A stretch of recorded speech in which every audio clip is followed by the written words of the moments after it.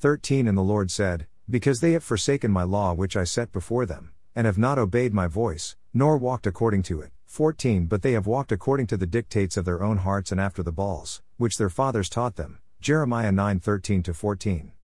The Israelites made choices to forsake God's laws, not listen to his voice, do what they wanted to do and follow after the god Baal. These practices were taught to the children by their fathers and led to a whole generation of youth not knowing God for who he is and what he requires of his people. Fathers have tremendous influence on their children. If they are not following after God but living in complete opposition to what God requires, they are training their children to follow their ungodly examples. God wants fathers to teach their children his ways, his laws, his character of justice and righteousness.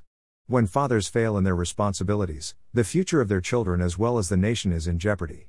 We are witnessing the consequences of fathers that have forsaken their children and have abandoned their responsibilities of training their children in the ways of the Lord because they have forsaken God.